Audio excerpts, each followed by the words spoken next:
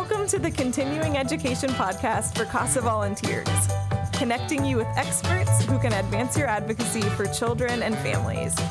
I'm your host, Maggie Halpin, and this is CASA on the Go.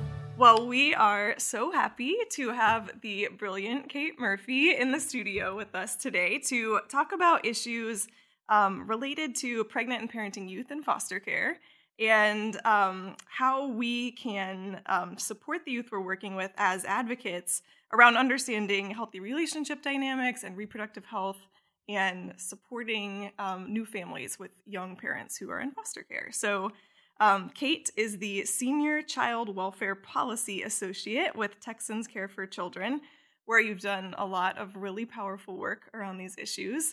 So we're just so happy to have you with us. And if you would just start off by talking a little bit about your work and your background, that would be wonderful. Sure. I'm Kate Murphy, just like you said, and I have been at Texans Care for about 3 years. Texans Care for Children, for people who don't know, is a multi-issue state policy advocacy organization. So we work on all kinds of different kids' issues. I tell people we do pretty much everything that affects children except for school finance and school curriculum, and occasionally we'll dabble in those too. But I focus on our work around child abuse and neglect prevention and foster care reform. And so we cover a whole range of issues, but one of the issues that we've been working on a lot over the last 3 years is this issue of how do we prevent pregnancy for youth in foster care, and then how do we keep families together when a youth becomes pregnant in foster care, and how do we really support that new family unit. And that was really important to us because we really work hard to try to make sure that youth are able to thrive, and then also that families are able to stay together when we can do that in a way that's really safe and beneficial, and we can make sure that that's best for the kid, and in this case, both of the kids. Yeah. So it's been fun to get to work on those issues for me. Fun and sad sometimes. Yeah. Well, thank you so much for joining us. I mean, I think that these are all issues that we just don't talk about enough in child welfare, at least, from where I've been. And so I'm just really, really excited to have this opportunity to learn from you and talk about what advocates can do to support youth around these issues. And I just want to say quickly, as we talk about these issues, I just want to be really careful to clarify that our intention is, of course, not to stigmatize teen parents or in any way pass any judgment on the choice to become pregnant or to become a parent at a young age. We just want to empower young people and their advocates with information so that they're making informed decisions about their own bodies and about their health and their futures. So let's start off with talking about the big picture, right? So we know, for one thing, like broadly speaking, that Texas has one of the highest teen birth rates in the country.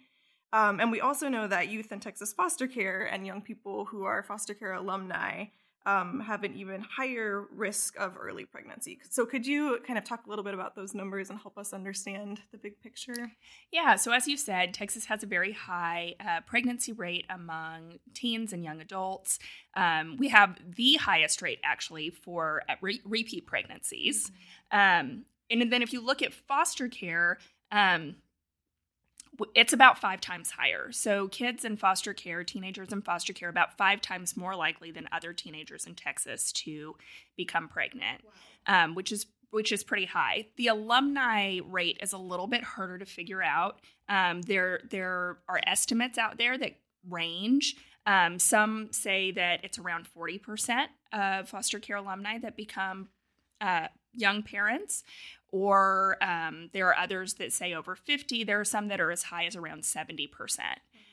So it's definitely a big issue. It's a challenging number to get a perfect handle on because we're looking at a group that may be a little bit mobile, where, they're not in care anymore necessarily. So it's just harder to track and really pin down what that number is. Yeah, that makes sense. Well, those numbers seem a little alarming, and so I think it's important for advocates to, as they're hearing them, to really focus on considering them from a trauma-informed lens. So one of the reasons that foster youth often cite for these higher rates of pregnancy and early parenthood is lack of supportive and loving relationships, right? So can you talk a little bit about the ways that might factor in?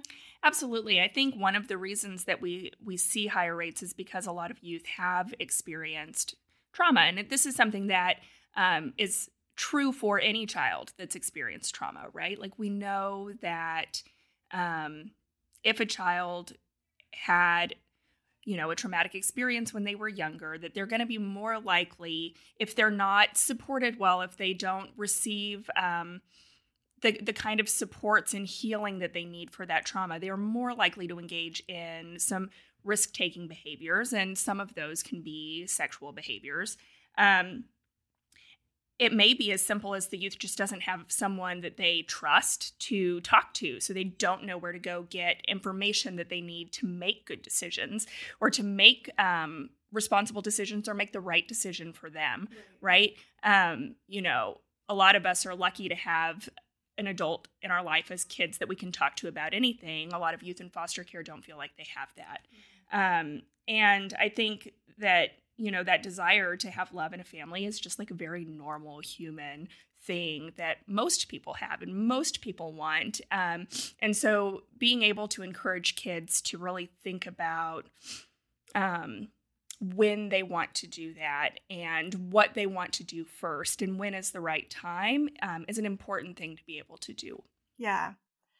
And let's talk a little bit about access to contraception, as well as access to information about how to use it effectively. Something that struck me, I was reading this wonderful report that Texans Care for Children put together last year around these issues, and I came across a number that said only 56% of youth in foster care used contraception the first time that they had sex, compared to 72% of their non-foster care peers.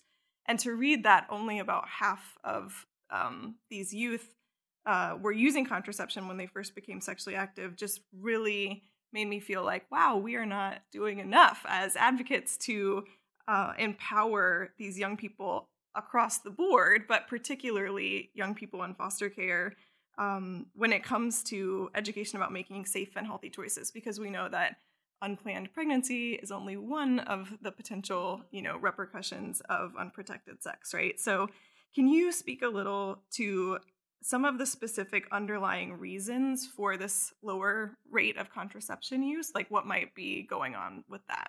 Well, I think the main thing is honestly that adults who are around the kids feel really uncomfortable talking to kids about sex. And I think that's normal, right? Like, it's a hard conversation to have, and it's hard for an adult to come and present that information to a kid. I know one of the things we heard in our research is that adults were worried that the kid would think, oh, well, then it's okay to have sex because they're talking to me about it.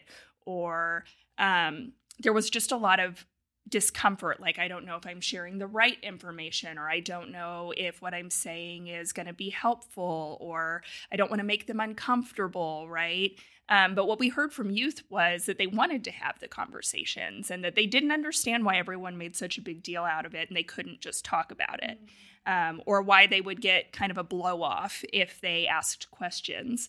And so I think, yeah, it's just one of those things where it's almost like the youth are wanting to talk, but adults don't know how to have the conversation in a way that feels right and comfortable for them. Yeah. Well, and I think also in researching these issues, your team heard from directly impacted youth that something else that they feel that they need is relationships with healthy adults who care about them and who will have real conversations with them about things like self-worth and confidence and self-esteem and about their goals for their future and their dreams. So do you have any thoughts for CASA advocates about the importance of talking to youth about those things as well? Oh, absolutely. And I think, CASA is a great person to be having these conversations with youth, because we hear from youth a lot that their CASA volunteer really was that person that they felt like they could trust, or really was that person who was there the whole time. And so that's an exciting relationship to have, and that's an exciting role that a CASA can play. And this isn't just for youth in foster care, right? Like, kids who have goals and dreams and high self-esteem and high self-worth are much more likely to delay pregnancy. And there's a lot of research about that just across the board, not just for youth in foster care. And so really helping youth cultivate that and understand what their rights are, understand, what some of the repercussions are. There's a lot of evidence that if you are able to share information and share appropriate information with youth, that they're much more likely to make decisions that are good decisions for them. Yeah. And so I think that CASA should feel empowered to have these kind of conversations and to be able to talk to youth about it, even if it feels a little uncomfortable, because I think it's something that youth want to know about, want to hear about, and could be really set up to not only delay pregnancy, but also if you're, empowering youth to feel good about themselves and pursue what they're passionate about, that's going to help set them up for success in all kinds of ways. Yeah.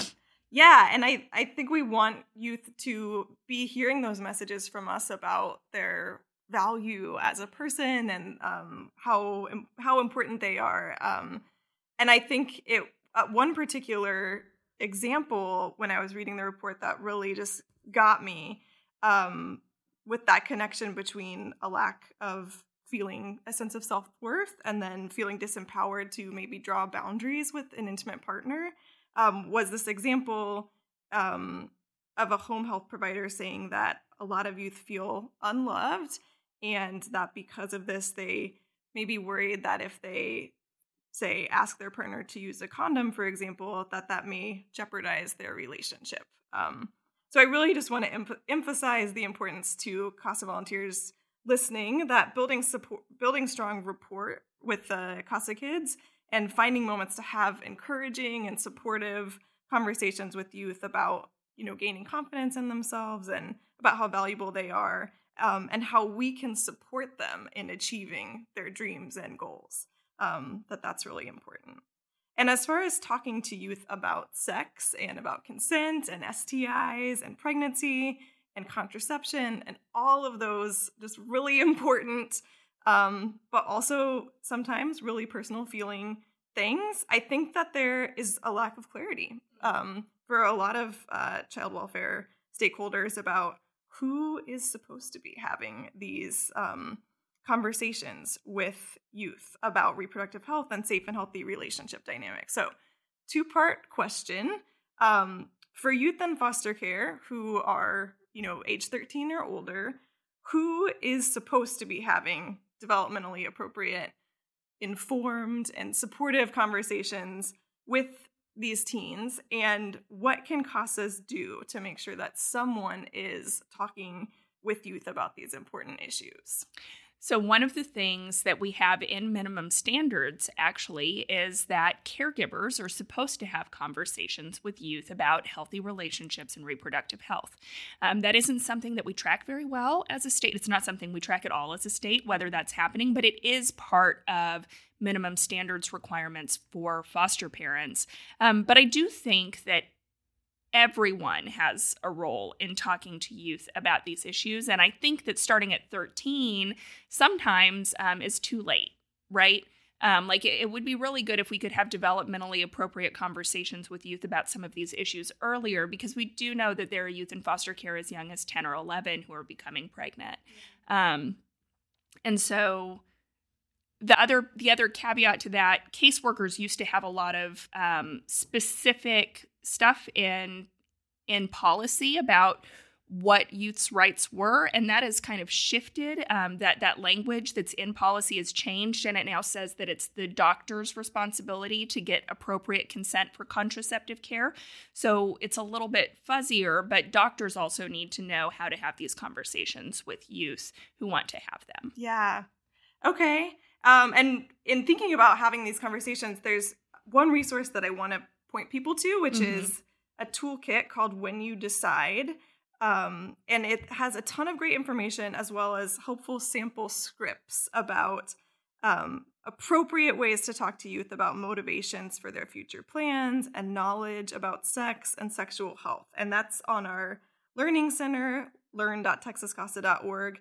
And I would really specifically encourage anyone advocating for the best interest of a young person to read over the sections on how to listen to youth and answer their questions about sexuality and sex and birth control and relationships in a non-judgmental way that's focused, not on our own personal beliefs, but on providing a safe space and accurate information for the youth and determining what's going to be right for them. And of course, one key principle of talking about sexual health, who regardless of who is having that conversation, is self-awareness of your own personal values and beliefs regarding all kinds of, sexuality issues. So I'd also say for CASA volunteers to please just talk to your CASA supervisor before you, talk to a youth about these important topics. So let's see. For young people in foster care who decide to become parents, we want to, of course, ensure that they're receiving the best supports and services to help preserve their family. So, and whether that's during pregnancy or as they're caring for their infant. So what resources and supports are out there that we should have on our radars for young folks in that situation? Yeah, one of the best resources that's out there is the Helping Through Intervention and Prevention program.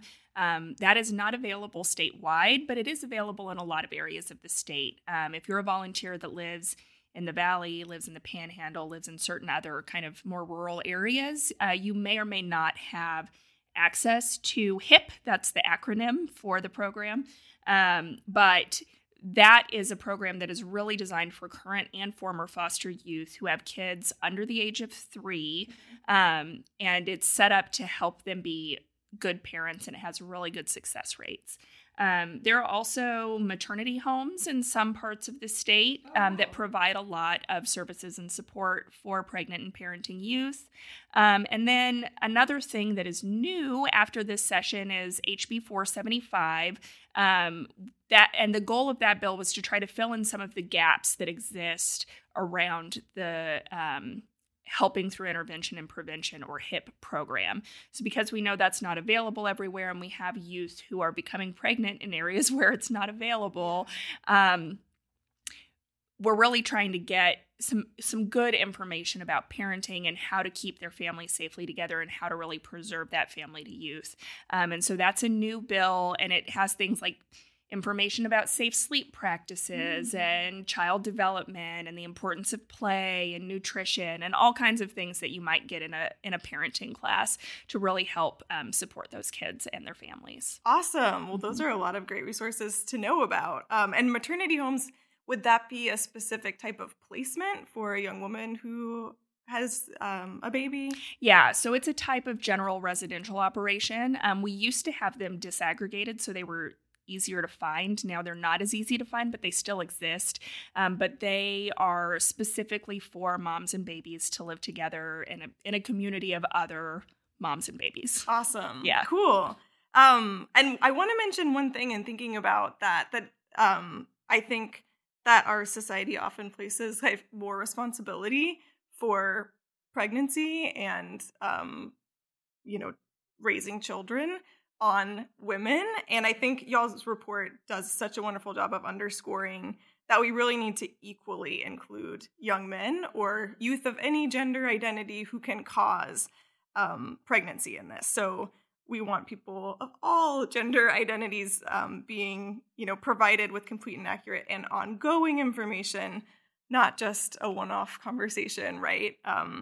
And being supported and taking responsibility for each of their own choices that could lead to a pregnancy. Yeah, that's absolutely true. And one of the things, when we're looking at young men or dads, is that they're harder to identify. It's harder to find them, because it's going to be based on self-reporting. Sometimes they might not even know or be certain. And so it's a lot harder to find them and to support them in the way that they need to be supported and should be supported. But absolutely, that is something that we need to be doing a better job of. Yeah. Awesome.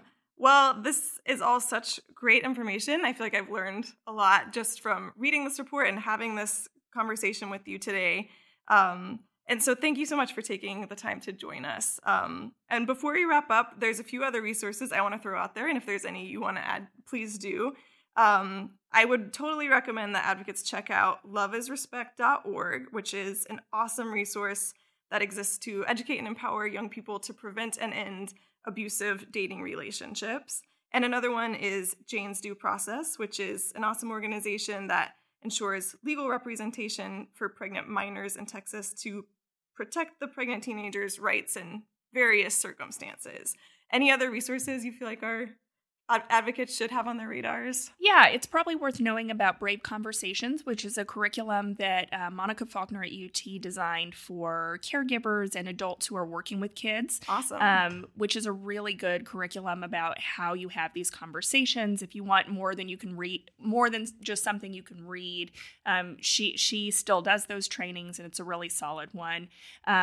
A couple of other things that people should probably have on their radar are there's a new project that is a collaboration in the Houston area that Texans Care for Children, the Texas Campaign to Prevent Teen Pregnancy, Texas Network of Youth Services, DFPS, and some other local partners are working on to really dig a little bit deeper into this issue. That's ongoing. And there should be some new research coming out around it in probably early to mid 2020, awesome. Which is exciting. And then also the Family First Prevention Services Act, which goes into effect in Texas in 2021, creates some new funding opportunities for prevention services that support pregnant and parenting youth in foster care. And so we may see some new things creeping up or popping up as a result of that too. Awesome. Mm-hmm. Well, thank you again so much for joining us. And thanks to y'all for listening. And we hope you'll join us next time.